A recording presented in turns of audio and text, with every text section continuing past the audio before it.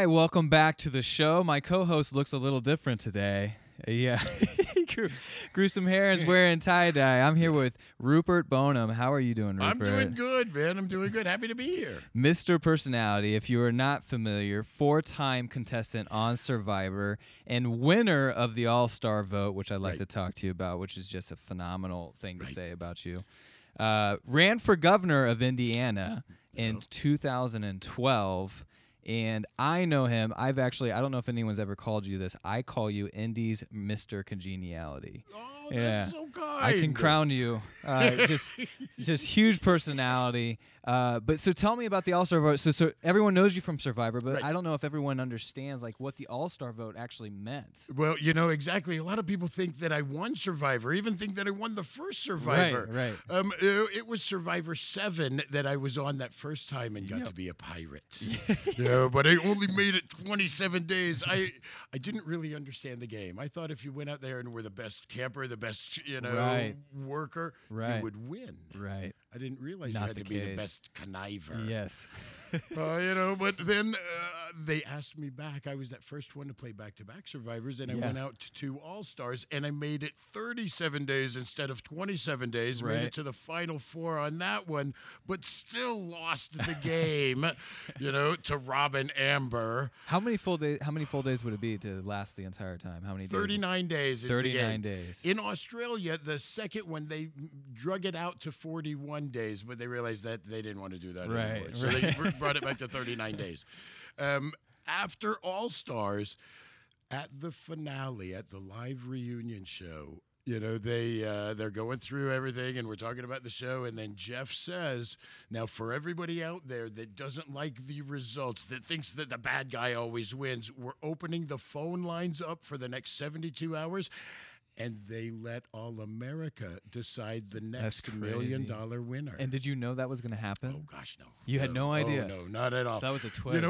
If you look back at the old episodes, you see when Jeff says that, you see me duck my head and say, oh, my gosh, I think Jeff just said they're going to give me $1 million. Which is true, because you got 85% of the vote. Right, exactly right. But I didn't want to believe it. I walked into All-Stars reunion a winner. I made it. I was the first one to do back-to-back. Right. I made it to the Final Four. I'd made it far enough to get myself, my family out of debt. Yes. I was a winner. Yes. Even in my mentoring program, I show my kids when you're working at a goal and you finally reach it, you finally achieve that goal, enjoy it for a little while before you jump right out and want your next thing. Yes. Don't always be wanting. Right. Accept the fact that sometimes you got it and just be happy. Well, and that's the thing. Rupert is a survivor. I don't know if you can hear it in this first 2 minutes, but just like you are a survivor, and I love how you say it's a conniver, because some people won Survivor, some people won conniver. Right. Right. But that was not you. You won the hearts of the people. 85% of America said we want Rupert to have $1 million.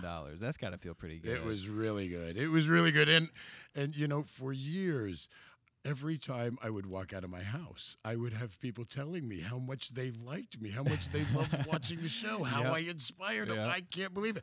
For years in my mentoring program, I tried to inspire people. Yes. I go out on a TV show and I inspired, oh my gosh, we get fan mail Just from being yourself. 60 countries around the world telling me, telling me thank you. Yes. It's amazing. Now, it's humbling. Do you find that you have to keep the beard and the tie-dye just to keep the brand going, or do you want to keep the beard and the tie-dye to keep the brand going? I was that guy that hated shaving for a job, that hated conforming to someone else's regulations of what we're supposed to look like. Even when I ran for governor, there's no way I'm shaving. I created a scenario where I can look how I want, where I can do what I want, where I can help others, and it doesn't matter how I look. Yes. Yeah. Well, I'm keeping it. I approve. No, But thank now you. I see Thank you actually have your own brand. I do. On We've your got our logo, tie-dye. Rupert's Kids. And please check out rupertskids.com.org. Yes. Find us on our Facebook, Rupert's Kids. showing how we're taking young men and women out of the detention center, teaching them how to make a legal living, getting them that sense of self-worth and work ethic, and then putting them back out into the community. And this is what you do full time, and you actually Yes. were involved in this before Survivor. Oh, yeah. We started our first mentoring program in 91 under the name Kids Hope. Kids helping Kids other Hope, people. okay. Kids helping other people exist. Okay. But after I went out on All Stars, I was on Pearl Islands and then back to back went out on All Stars. And then I came back and tried to buy rupertbonham.com and .org, Kids Hope, Kids Helping Other People Exist. Some wonderful person out there had already bought it and was trying to sell me my own name for $100,000. That happens at every level, by the way. Was it Jed Bush or someone? Donald Trump bought out Jed Bush's? Yes. That's If you're that conniverish kind of mentality, you can go out there and start. But, when but I you realized, got it back. You have it now.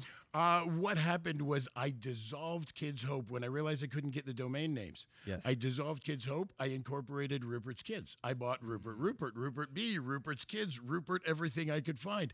I still don't own Rupert Bonham. It's still it pops up every once in a while for sale, but it's not 100,000 anymore. It's a few thousand. But I'm not gonna buy it. Them darn people.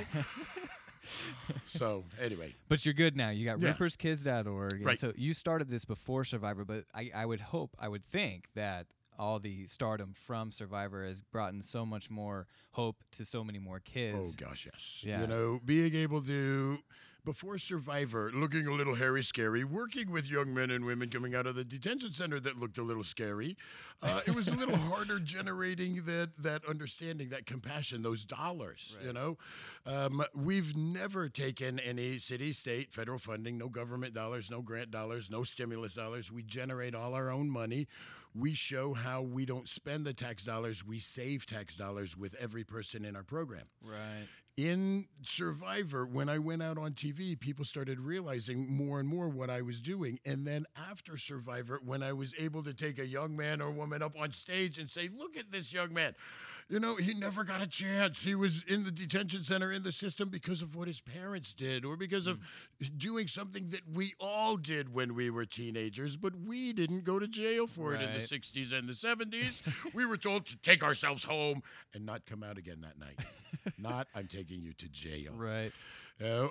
After Survivor, I was able to take a young man or woman, take him up on stage and say, this kid deserves another chance. And people would say, if Rupert believes they need another chance, let's give him another chance. Well, good for you. And they started looking at people around themselves too and realizing there are a lot of people in the system right now, and they're in there for hurting themselves. Mm-hmm. They're in there for doing silly kid stuff. They're in there for sometimes some really minor charges. Sure. We need to start looking at that. How many kids have been through the program or are currently in the program? Hundreds have been through the program.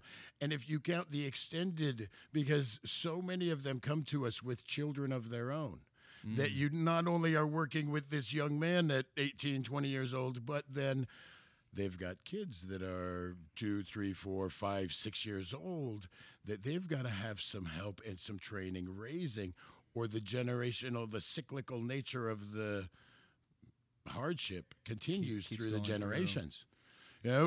We've had right now we've got I think 9 families that we're dealing with. And to do that all out of pocket, to do that all with only dollars generated by the work we do or the donations we get off our website, rupertskids.org, and hit that donate button.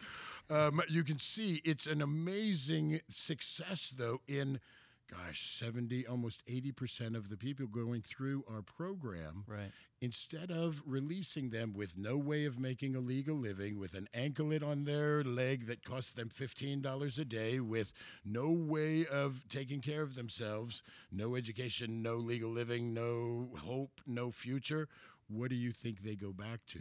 They go back to what they know. Right. If you can grab them as they're coming out, get them into safe housing, get them into a work program that can actually make legal dollars to pay for their restitution, to pay for their incarceration, to pay for their anklet, their home detention, and still be able to pay for rent, food, clothing, childcare, transportation, all the things that we have to pay. That's how our program works. We set people up to succeed, not fail.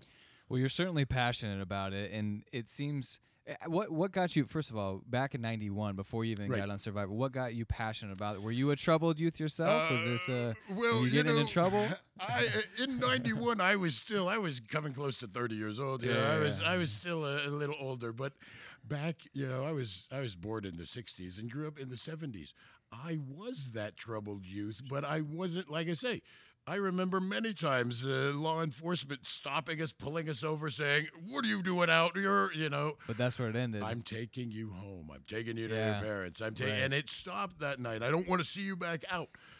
Now with the zero tolerance, the 3 strikes and you're out, the no child left behind, where instead of throwing them out on the street, we throw them into the detention center. Yeah. I came out of the system in the 80s working as a nurse's aide, watching us go from client care and quality of life to documentation and covering your own butt. And I said, we need to create a program that goes back to not looking at the dollars and the legal side of it, but looking at the empowerment side, taking young men and women and teaching them how to take care of themselves instead of teaching them how to hold their hand out. Well, I'm sold. So we're definitely going to have, remind me that we're going to have a link in the podcast so where we can just go straight to your website and get involved and donate and whatever. Is it just donations, or can people get involved like with their time? With having no real ability to have a payroll, we depend a lot on volunteers.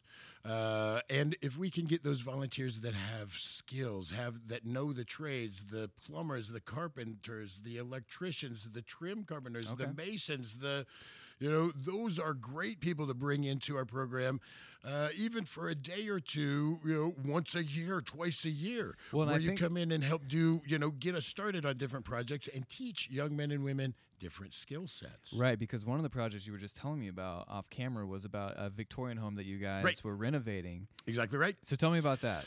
Where we came in as the subcontractor and contracted to rip all the siding off the house and gut the inside of the house, take the chimneys down, just do a lot of the labor work. Right. So we come in with a lot of our young men and women that, unfortunately, when you're coming out of the detention center, you don't have a lot of skills, but you can tear stuff up. Yeah. The trick is teaching them not to tear it totally up, but leave the foundation, leave the structure, leave the strength, but take the decay and the rot and and like I see you putting up your fist to punching a wall. Well, no, we give them the sledgehammer, we call it the Thor, the little 4-pound, 5-pound little sledge that builds some muscle. There you go. And building character and muscle. Teaching them that there is some value in making legal dollars, giving you your freedom, giving you that sense of self-worth, and empowering them to believe that they can go out and do it on their own. Well, you're teaching these kids life skills and building their muscles and their mentality to bring that back to Survivor, because I know a lot of your kids probably watched you on Survivor. So the morality of the show, how do you separate? Are you someone that believes you can do literally whatever you want because it's a game? Because I fight with my wife about this sometimes. Like, if it's in the game, it's not real life. It's not real life. But then people are like, okay, does he lie, Steet and Sheila in real life? Like, how do you separate those things? Well, see, in Pearl Islands, in the first one that I went into, in the first 5 minutes of the game, I'm stealing everybody's shoes. I'm lying about it. I'm dragging them off. And in our mentoring program, those are the 3 biggies. You don't lie, cheat, or steal. You tell me what's going on. You can tell me anything. We'll figure out how you deal with it. You don't take anything. When we're walking into different people's houses or into the store, I don't want the alarms going off. I don't want people missing things. We don't hurt others. In Survivor, one of the reasons I call it conniver, it's kind of set up for you to hurt others. Now, physically, you can't lay hands on them. Right. mentally, emotionally, psychologically, you could rip them apart. Right. So it's just part of the game. It's part of the game. All right. But now you'll never see me swearing on my children's life. Right. Like when little evil Russell wore 3 different crosses into the game just to rip them off his neck and swear on Jesus Christ that I'm telling you the truth. When he did it to me and grabbed his last cross, grabbed my hand, put it in my hand, held my hand to God and said, "May he strike me dead. I'm telling you the truth." And all I could think in my head was, you got a national platform, bolt of lightning, and strike him down like a pile of ashes right now. And you see me trying to let go of his hand and back up from him in hopes a lightning bolt will take him out. You know, there are lines that you really, I don't care what the game is, school, home, work, relationship, Survivor. It's all the same game. You shouldn't really. You should still have some value in yourself. Sure. Yeah. So who's some of the competitors that you've still kept up with, or who was your arch nemesis in this game? You know, for a long time it was little Johnny Fairplay, little Johnny Rotten, the one that actually was the first one to bring the outside world into the game, when he lied about his grandma at the loved one challenge, and everybody felt sorry for him, and they let him win as he's laughing about his grandma watching that on TV. Johnny Fairplay and I had a long run until little evil Russell came, and I say evil Russell took the top billing for my arch nemesis. So what have you learned? I mean, you've been on 4 different seasons, right? So have you learned something different every single time? I mean, well, I've went through some amazingly different adventures every time. With Pearl Islands, I was a kid in a candy store. I didn't really understand the game.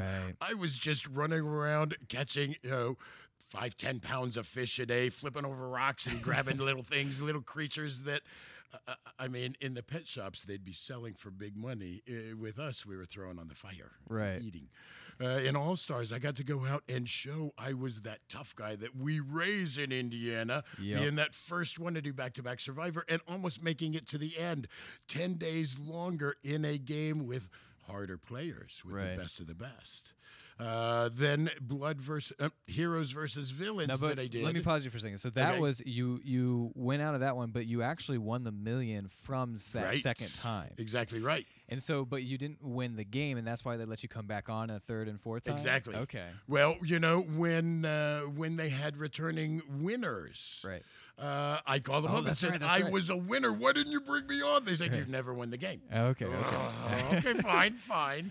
But then they ended up making, Heroes versus Villains.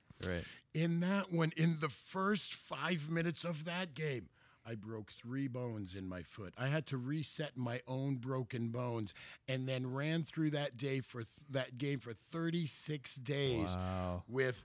Now, my pinky toe was fine on my left foot. My pinky toe was fine. My second toe, when I looked down after the first challenge, and it was upside down and looking at me, and my toe was pointed back at me, laying on top of my foot, and my third toe was pointing off to the side. It's never good when you look down and see body parts, even little body parts facing the wrong way. Setting my own broken bones and running through that game, that taught me how to ignore some pain. I mean, that is truly Survivor at that point. And then this last one where I took my wife out in the first 2 days, you're already sacrificing yourself. I was so happy to get back out and play the game again. And I'm looking at all the players that I'm playing against. It's Tina and Tyson and Jervis and, Aris and B and C players at best. And then after they separated us, they tried to vote my wife out of the game. Jeff looks at me and says, "Rupert, if you're not happy, trade places with her," as he chuckles, knowing that I love the game too much. I'm not going to walk out of the game. But you stepped right down. Didn't even think about it. When your wife looks at you with that look of, what the heck is going on? Help me. And you are given the option to help, you help. Now, Jeff came to me at the end of that game, mad, saying, because I was the only one out of the 10 couples that even chose my loved one over the game. Everyone else chose the game, chose the dollars, chose, the greed of it. Jeff comes to me and says, "What were you thinking? That was the worst gameplay I've ever seen. How do you think you were going to win the game?" I said, "Jeff, that's why you're divorced. I gave up my game for my relationship." This was after the entire season. Oh, wow. When we were done, and Now, are you pretty good friends with Jeff? Well, we are. After I have one phone call from Jeff that he recorded, left on our voicemail, that is the most wonderful, gushing love, just thanking me, and just wonderful. After Pearl Islands, after All Stars, Jeff and I were doing some presenting at the People's Choice or something. Right. We were at Carnegie Hall. Doing presenting, and in rehearsal, all the guys come up to me, all the stagehands, all the lighting crew, all the men and women backstage that are used to seeing big celebrities come up to me and want to get pictures, want to get autographs, want to talk to me, want to shake my hand, want to touch me, want to. Jeff got a little upset. Yeah. I was going to say, there's got to be some tension there. There is. It's when we go out in public, people will say, "Oh, Jeff, Rupert, I love you guys," but then they'll come hug and kiss on me and want to get pictures and what.